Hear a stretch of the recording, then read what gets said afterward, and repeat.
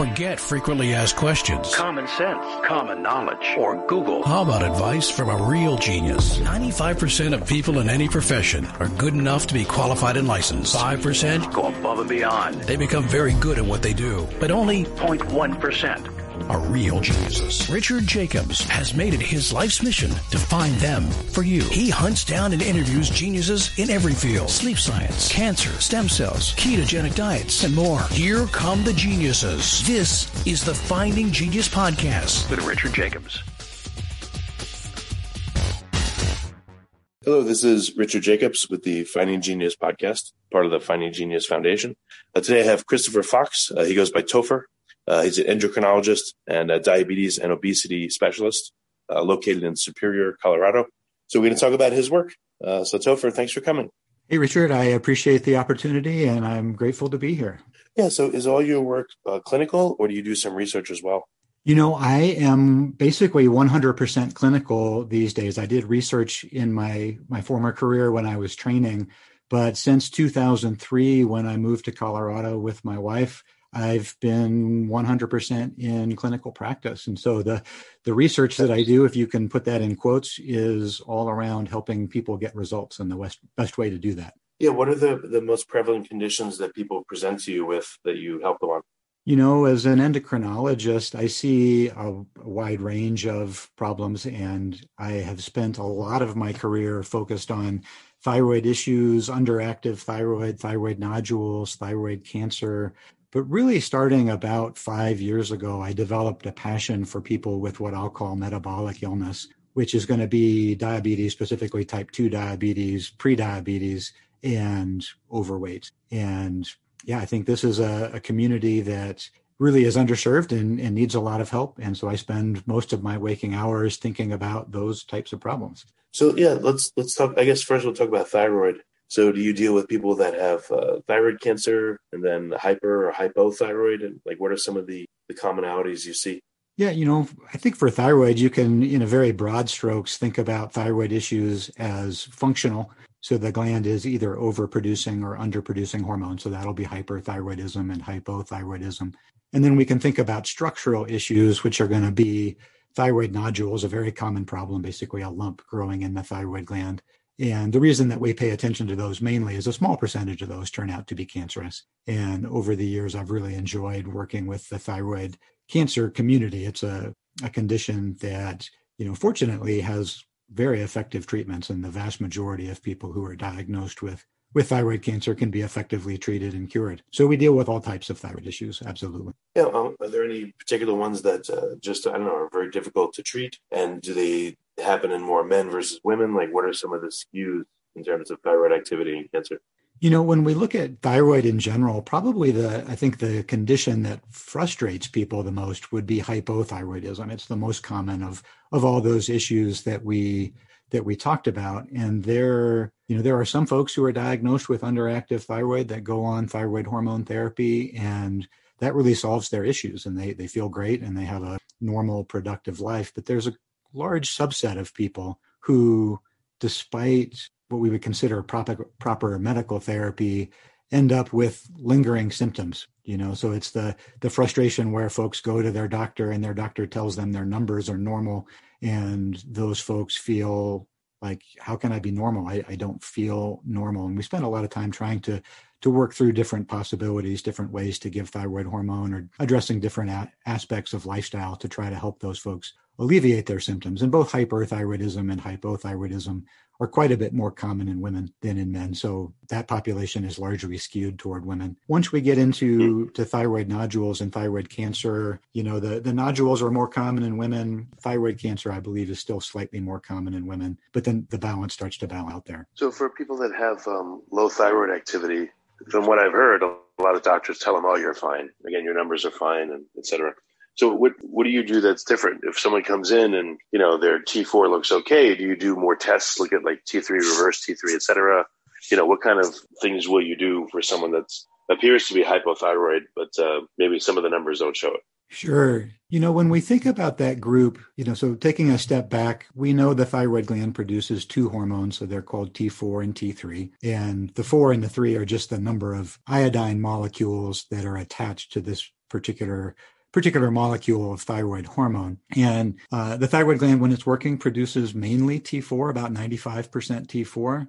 And then either in the thyroid gland itself or in the blood or in any of the tissues. So if we think about brain tissue or heart tissue or muscle tissue, all of these places, T4 can be converted into T3. And we think of T3 as the active hormone. The standard way to give thyroid hormone has always been, it's been recommended to give just T4. So people would be familiar with brands like Synthroid or Unithroid or Levoxyl or the generic levothyroxine.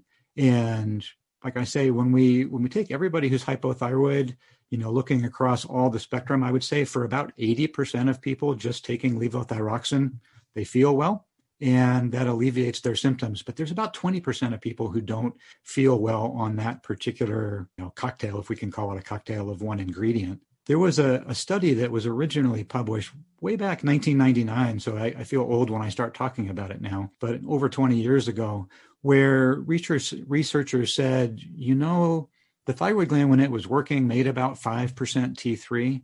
We wonder if that's important. And they actually did a study, very nice design, where they gave people either T4 by itself or a combination of T4 plus T3.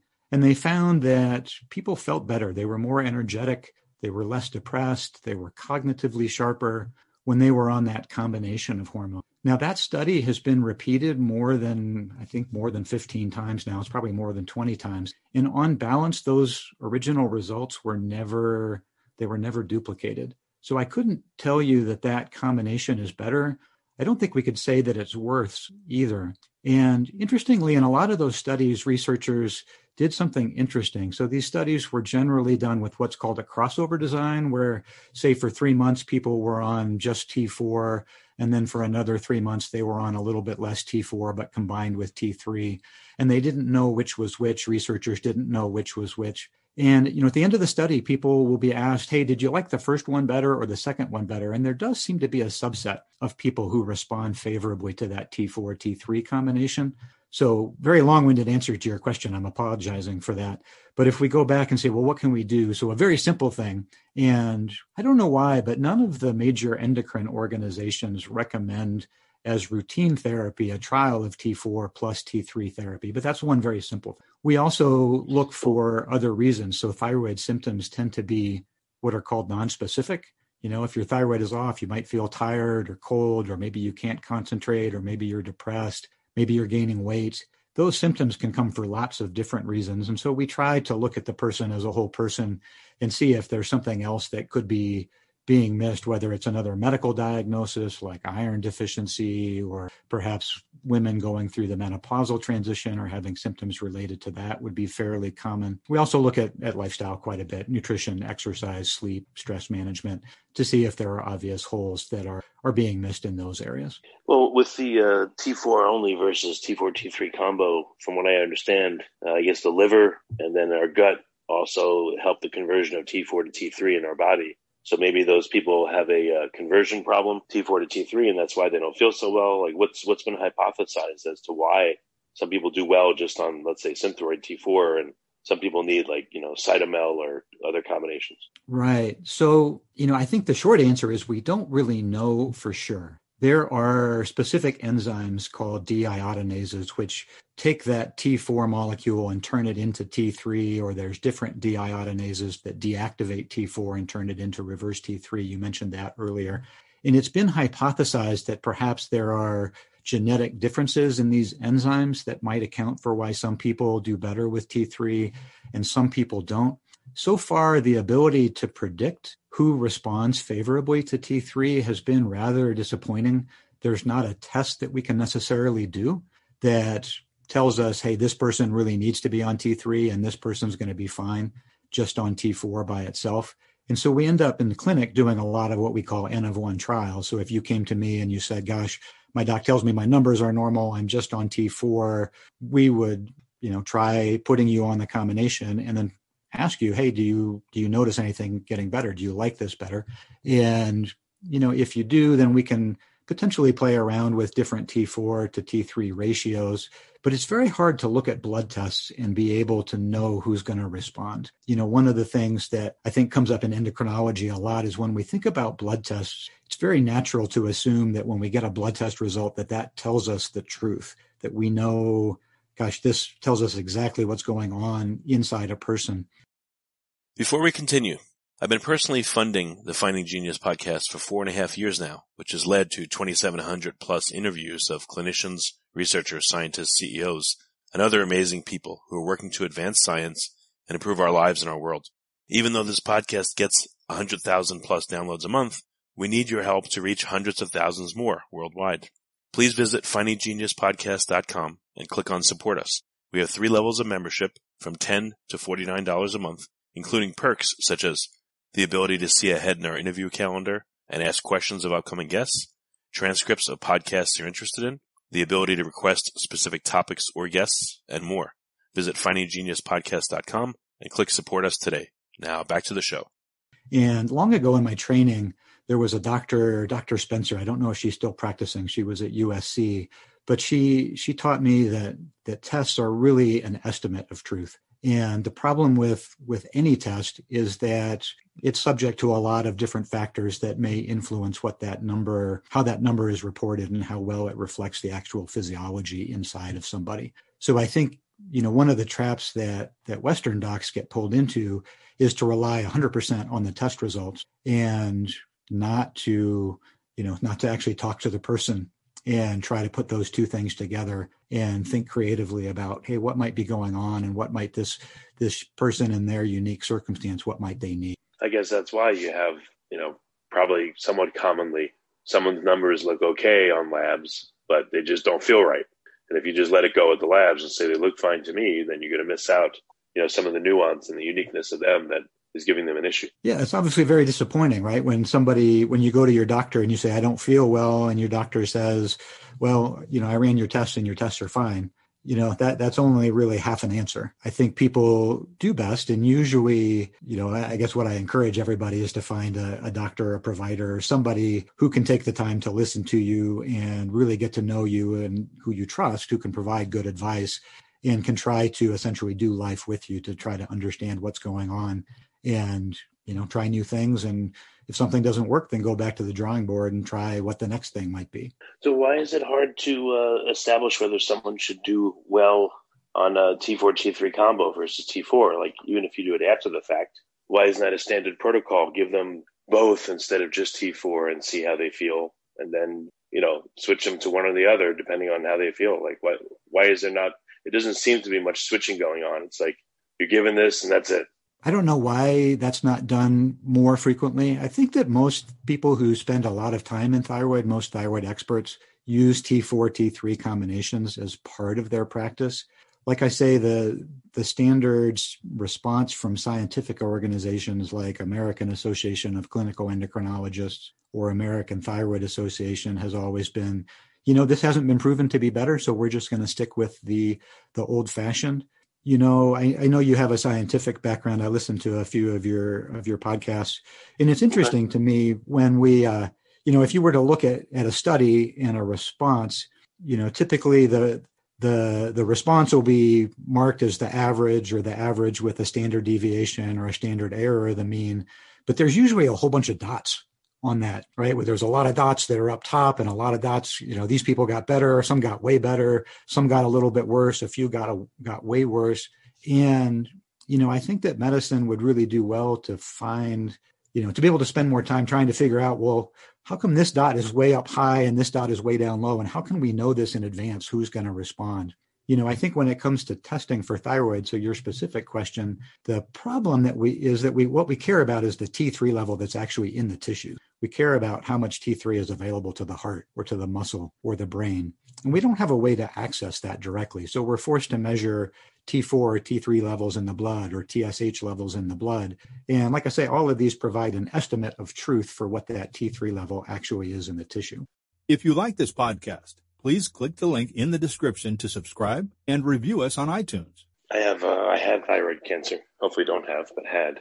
So I take like Synthroid and I've been, I haven't wanted to change anything else because it works. It seems to be okay. So I don't want to mess with it.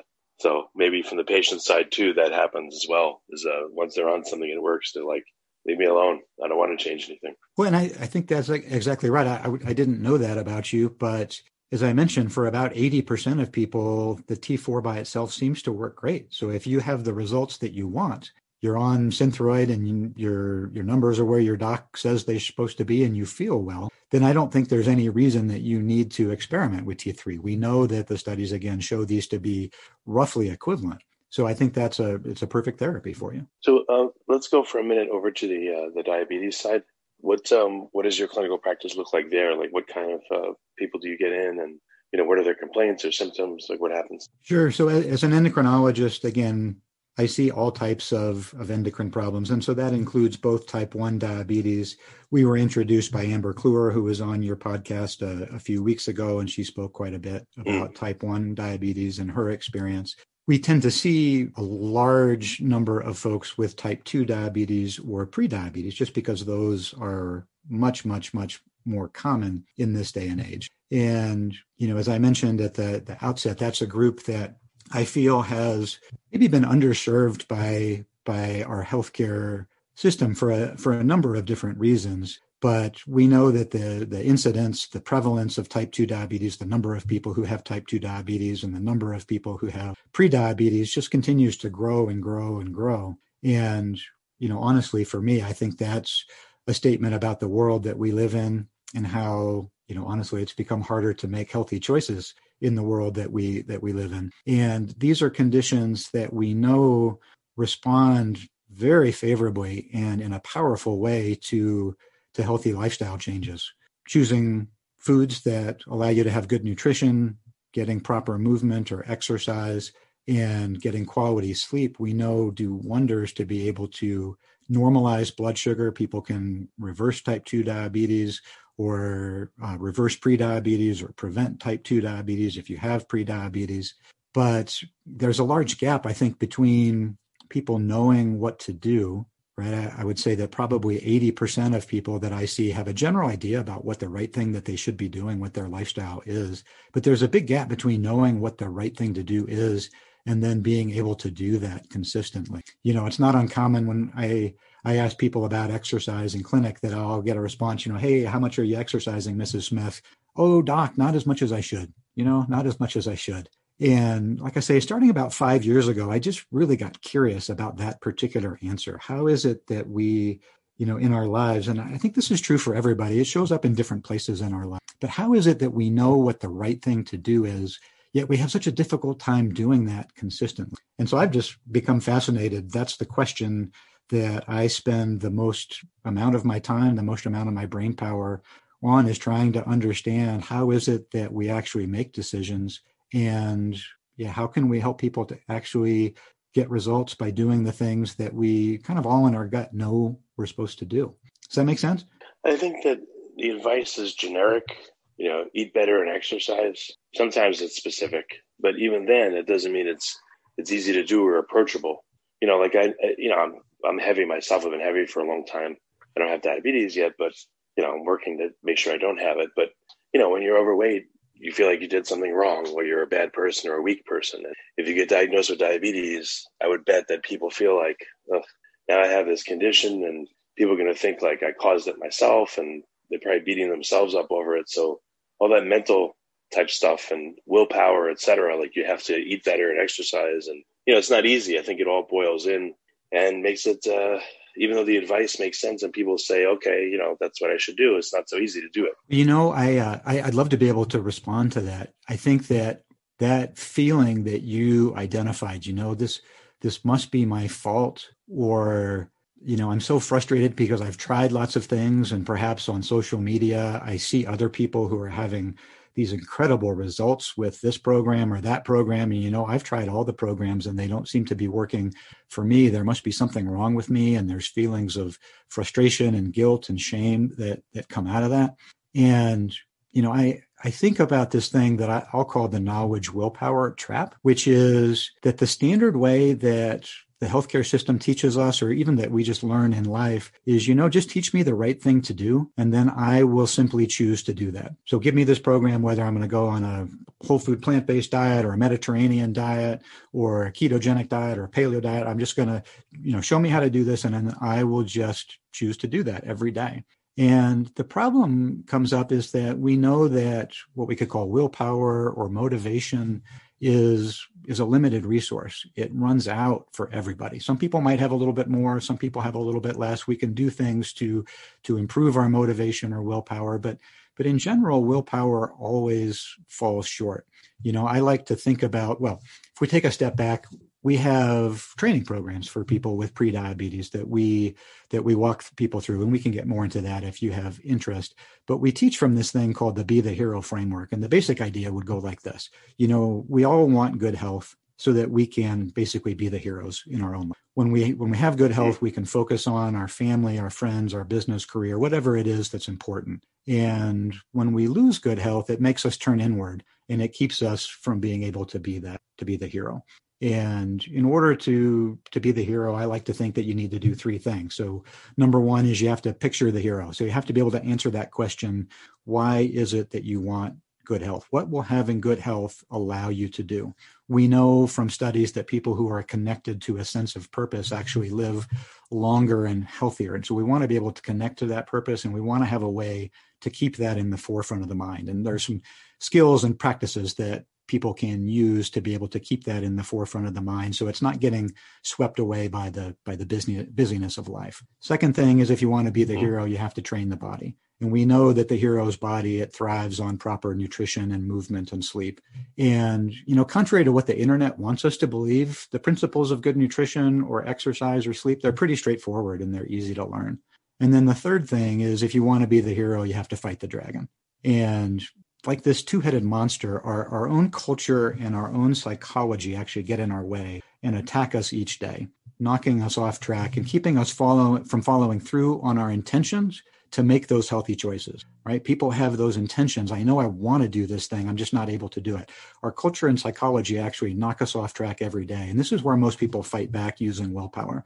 But, I would say that using willpower to fight that dragon is like using a squirt gun. It always runs out. We need more powerful tools. And so we teach people a series of skills that look at how our identity and our beliefs and our emotions and our environment and our habits and routines and the people that we're around and even our accountability structure or how we assess results and troubleshoot and adapt. All of these things are basically gameable. There are skills that people can learn to be able to move from, gosh, I keep trying something and it might work for 3 weeks or 4 weeks and then it flames out, to, gosh, I can actually make continuous progress and I can get results that are sustainable for me. And like I said, I get great joy from walking with people on that journey. Well, what have you found that helps people, actually adhere to a treatment plan and help themselves? And what makes people give up? Yeah, I think the giving up piece, if I can tackle that one first, Richard, the giving up piece it really ties in with that motivation or willpower, because we know that particularly early on in a program, right, when you start, you go see your doc, you're diagnosed with prediabetes and you think, gosh, I've got to do something. I got to make a change. You do some research and you decide, I'm going to do this. There's a lot of excitement that's there. I'm going to change my health, and there's a promise of transformation. I'm going to be something different when I go through this process. And so in that moment, motivation is really high. And I think this is why a lot of people can have success losing 10 pounds, 15 pounds, 20 pounds.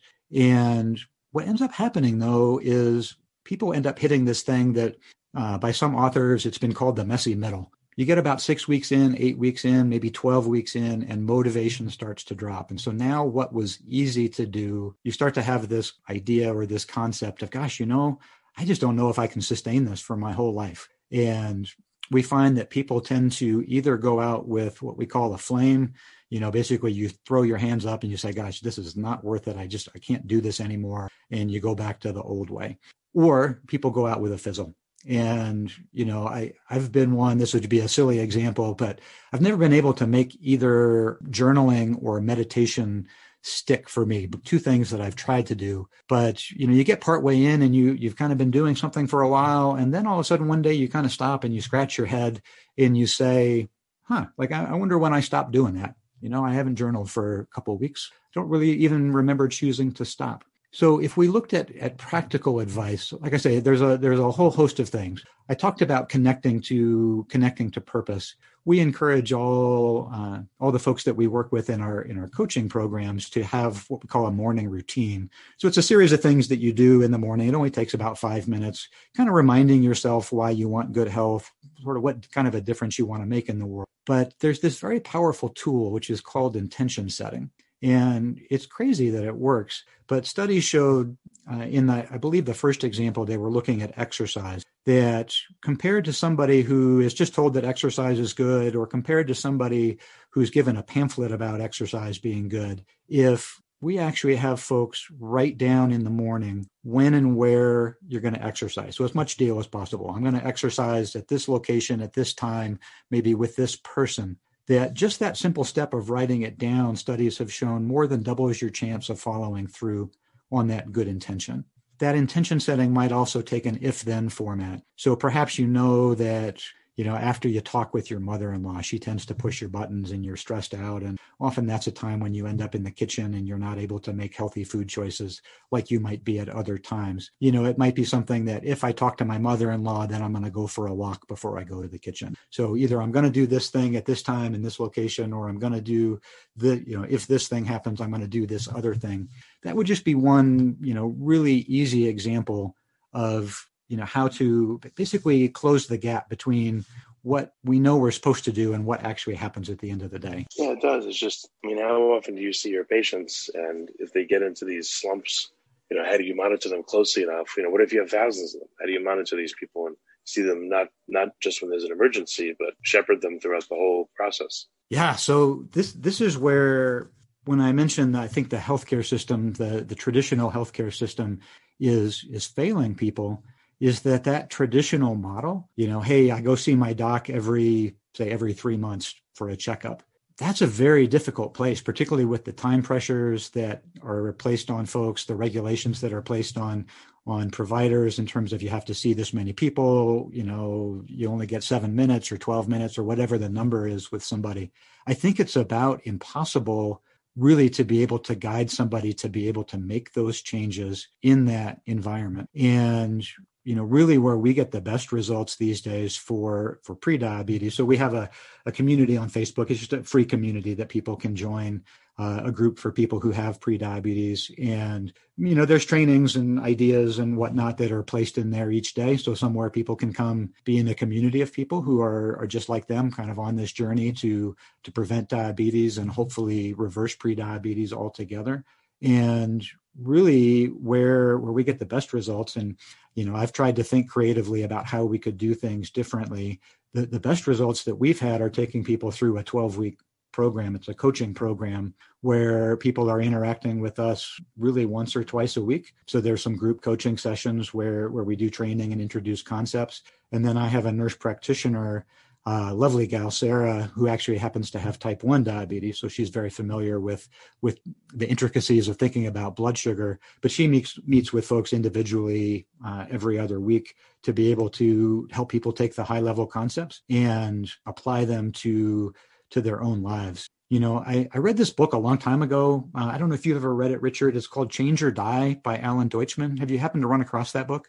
No, it's called Change what? Change or Die. Oh, yeah, really fascinating book. It kind of changed how I approach medical career in a lot of ways. But in that book, the author talks about, he gives examples from different industries. So he talks about the auto industry and he talks about people recovering from addiction, but also looks at people recovering from heart attacks. And the traditional medical model, what he describes is built on these 3 F's called fear, facts, and force. So somebody has a heart attack and you tell them, hey, if you don't change, you're going to die. And, you kind of really push somebody hard to try to make changes. And basically that model doesn't work is the thesis of the book. And he says that we should replace this with 3 R's, which are to relate, repeat, and reframe. So I think that, really what folks need, so say you have prediabetes, is people benefit from having a community or having somebody who can be a coach or a guide or walk alongside to be able to say,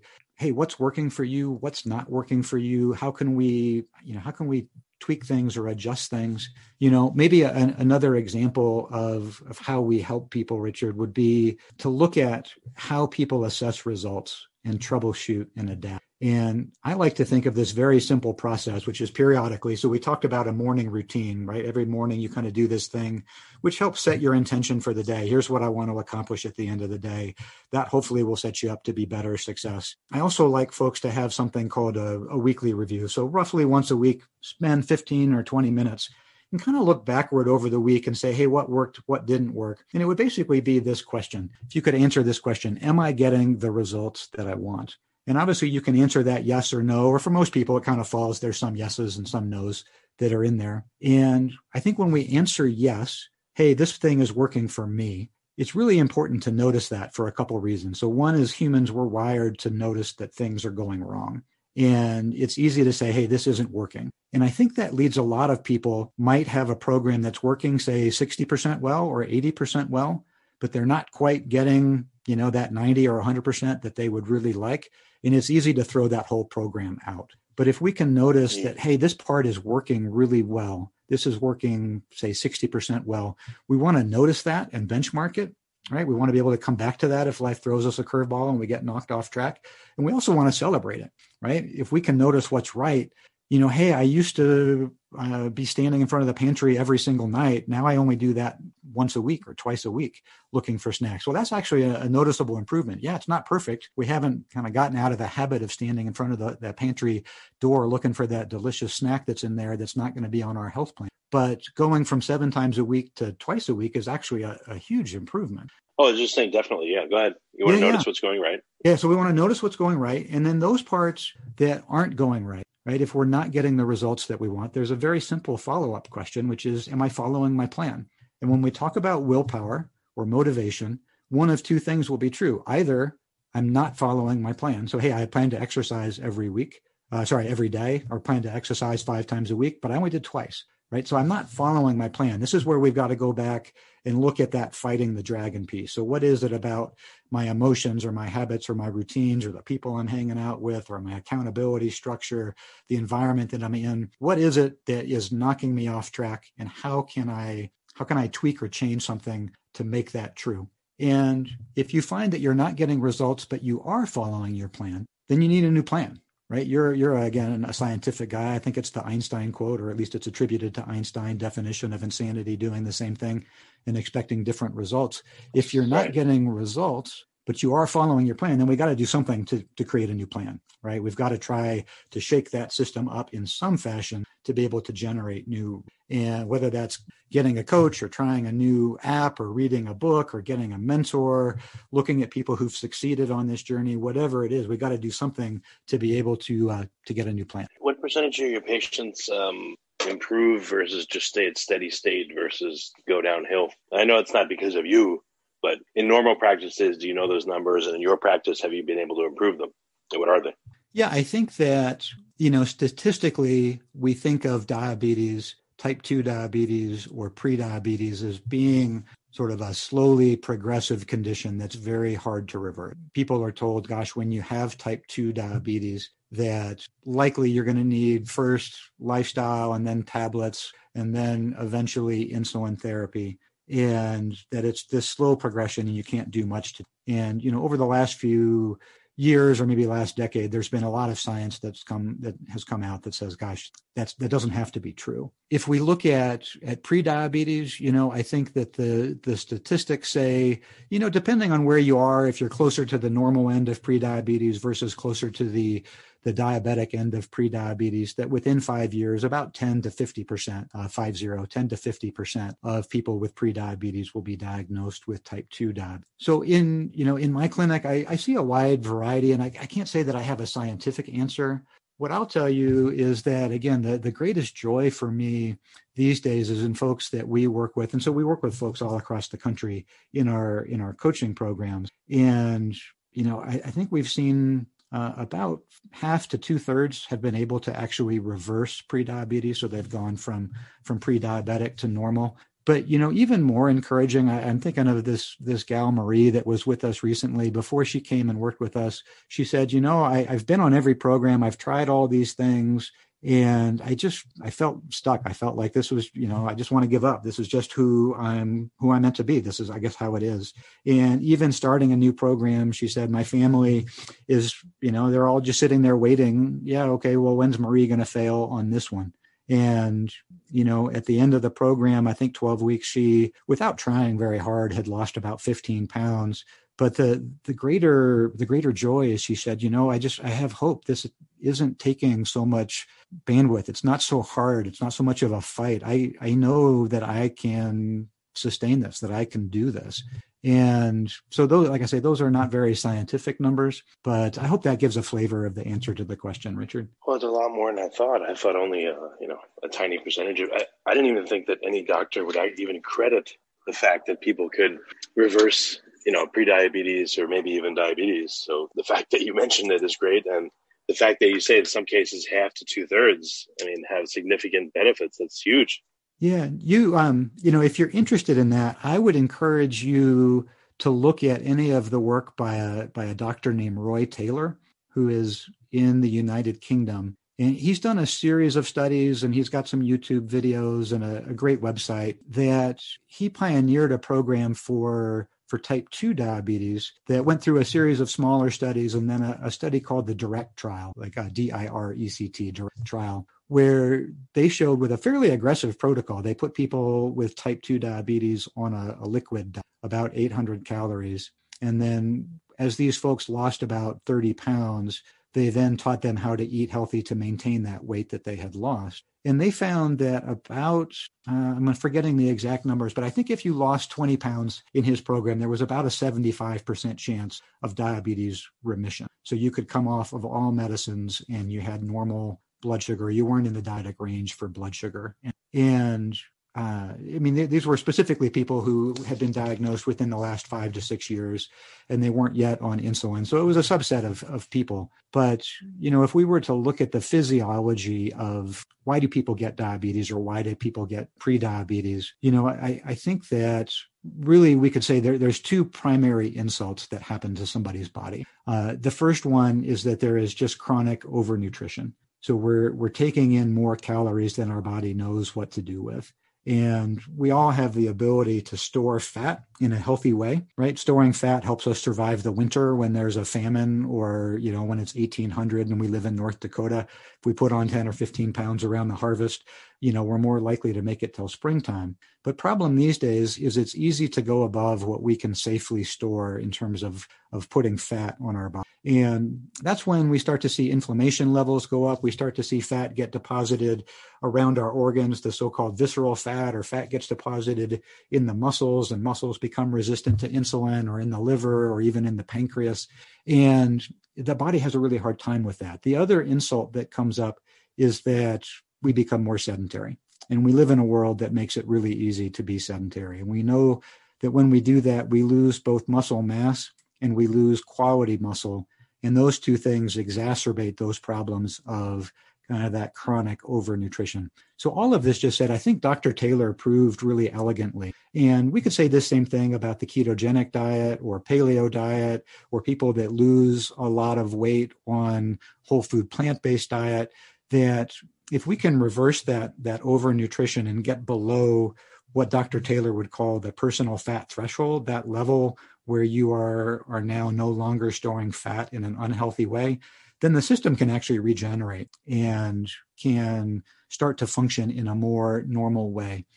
And I really think that, for all those who are listening who have type 2 diabetes or have prediabetes, I would just really encourage you to look and find somebody that, is aware of this research. And, if you want to be able to get off insulin, I don't know if it's possible for you, but certainly it's possible for some. If you want to get off medications, it's almost certainly possible. I think about a gentleman that saw us, Mr. G, I don't know, he was probably about 5 years ago. He was on insulin, 3-4 shots of insulin and metformin.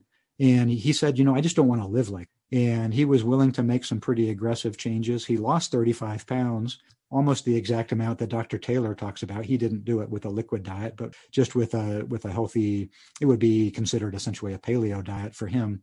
And he was able to come off all of his medicines. He came off insulin first his mealtime shots, then his long-acting insulin, and eventually off metformin, and had normal blood sugar just by being able to lose and maintain that 35 pounds. It's a very simple concept. It's harder to do, Richard, to be able to lose and maintain. But no, it's really easy. I'm just it's very hard. Can be done. Sorry, I get passionate about this, so I get long-winded. So let me turn things back over to you. That's okay. Do you see people plateau at a certain level, even if they're trying hard to to get themselves in a better way, or do they plateau at the right point and now they have smooth sailing from there? Now they've lost, let's say, 30 pounds, and they could lose more, but it's enough. Their levels are better, and they just kind of, keep it at that level.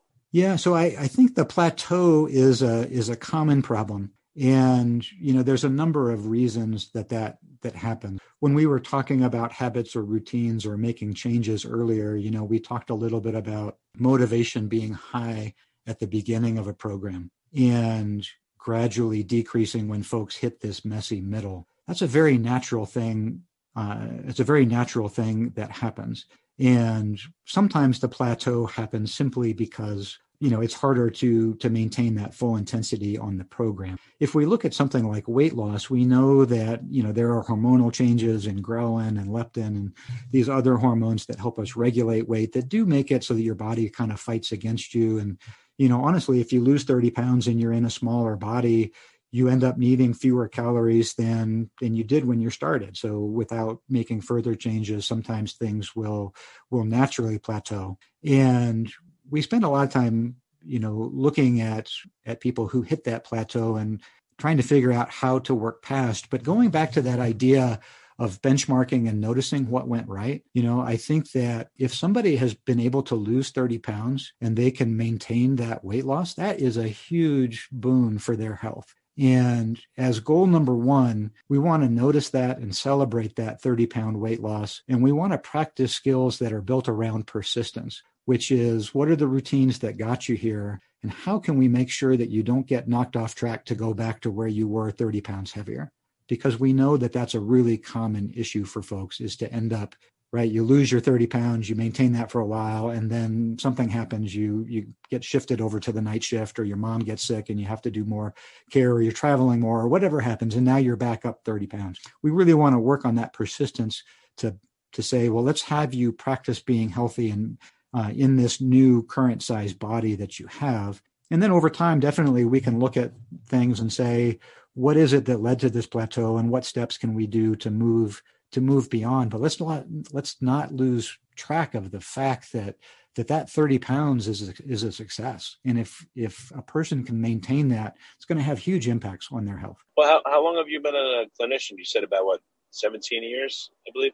Yeah, so I came out of training in 2003. My wife and I, we were together at the University of Virginia. We moved back to Colorado where our families live.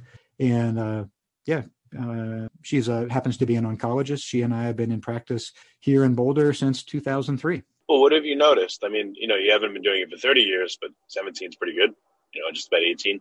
What have you noticed in people? How are they different now versus when you started? It's interesting. There's I think a number of different things that have happened. I'm trying to think of how is the best way to answer that question. I would say number one, we live in a world that has changed. So our food supply has changed, our ability to exercise consistently, or maybe a better way to say that, our ability to move from place to place without having to use our own muscles has improved dramatically. We live in a world that's so connected. We don't have to prioritize sleep. We can be on all the time. We can be under stress all the time. And so that world piece is, I think, part of a bigger conversation. When I train somebody, either in clinic or in one of our coaching programs, I like to think of, the way to fight back is we're kind of building a fortress around that person, particularly in their home environment and maybe their work environment. But there's part of a bigger conversation here, Richard, which is, as a society, as a culture, how can we change the world in a way to make it so it's not kind of blowing as a headwind in our faces? How can we change the world so it's not making it so hard for us to follow through on our intentions to choose healthy. But I think, on the flip side, people by and large, I believe, still, I think everybody has unique gifts and passions, and we're wired to change the world, right? We're wired to help the people who are around us, whether it's just caring for our family, moms caring for kids, or grandparents caring for family, or spouses caring for each other, or our group of friends, or maybe it's through business or career, trying to do something that makes the world a better place to contribute and to grow. I think that people are still passionate about that.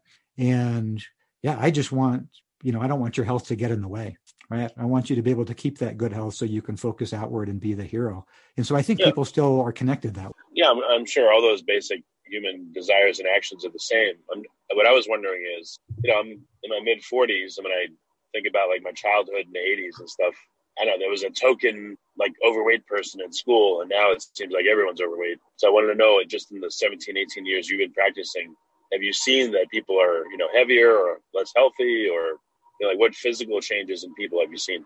Not their behavior, but physical. Oh yeah, no, absolutely. Colorado traditionally is known as the healthiest state or the skinniest state in the United States. But if we go back 30 years, Richard, I think that the percentage of people suffering from obesity in Colorado has gone from around 8 or 9% in the 1980s to around 25%. So it's tripled over the last roughly 30 years. Across the US, we know those numbers have gone from about 15 to 45%. So, the percentage of folks with obesity, like I say, it's tripled across the US. And I think that in some ways, this is death by 1,000 cuts. You mentioned kids, and we know that we have, just a lot more poor quality food in our environment. We know that, in school, kids, there's a lot less time devoted to physical education. Those programs get cut, or perhaps kids have two parents who are working, and now they come home and they spend time online. Rather, I'm not that much older than you. I'm in my 50s, but I remember when I came home from school, or certainly during the summer, we were outside from 2 o'clock or 3 o'clock until 7 o'clock at night every day. And I think we just, we don't see that so much more in our youth. And this is where I say there's part of a conversation that, frankly, I'd love to be part of someday if I was, connected to the right people. And I know there's lots of smart people working on this to say, how can we start to reverse some of these? How can we start to reverse some of these? Maybe answering your question, I'm old enough to remember I Love Lucy, right? That Lucille Ball show. And there's that classic scene where she and her friend are putting chocolates. They're at the end of the conveyor belt and they're putting chocolates into boxes. You remember this?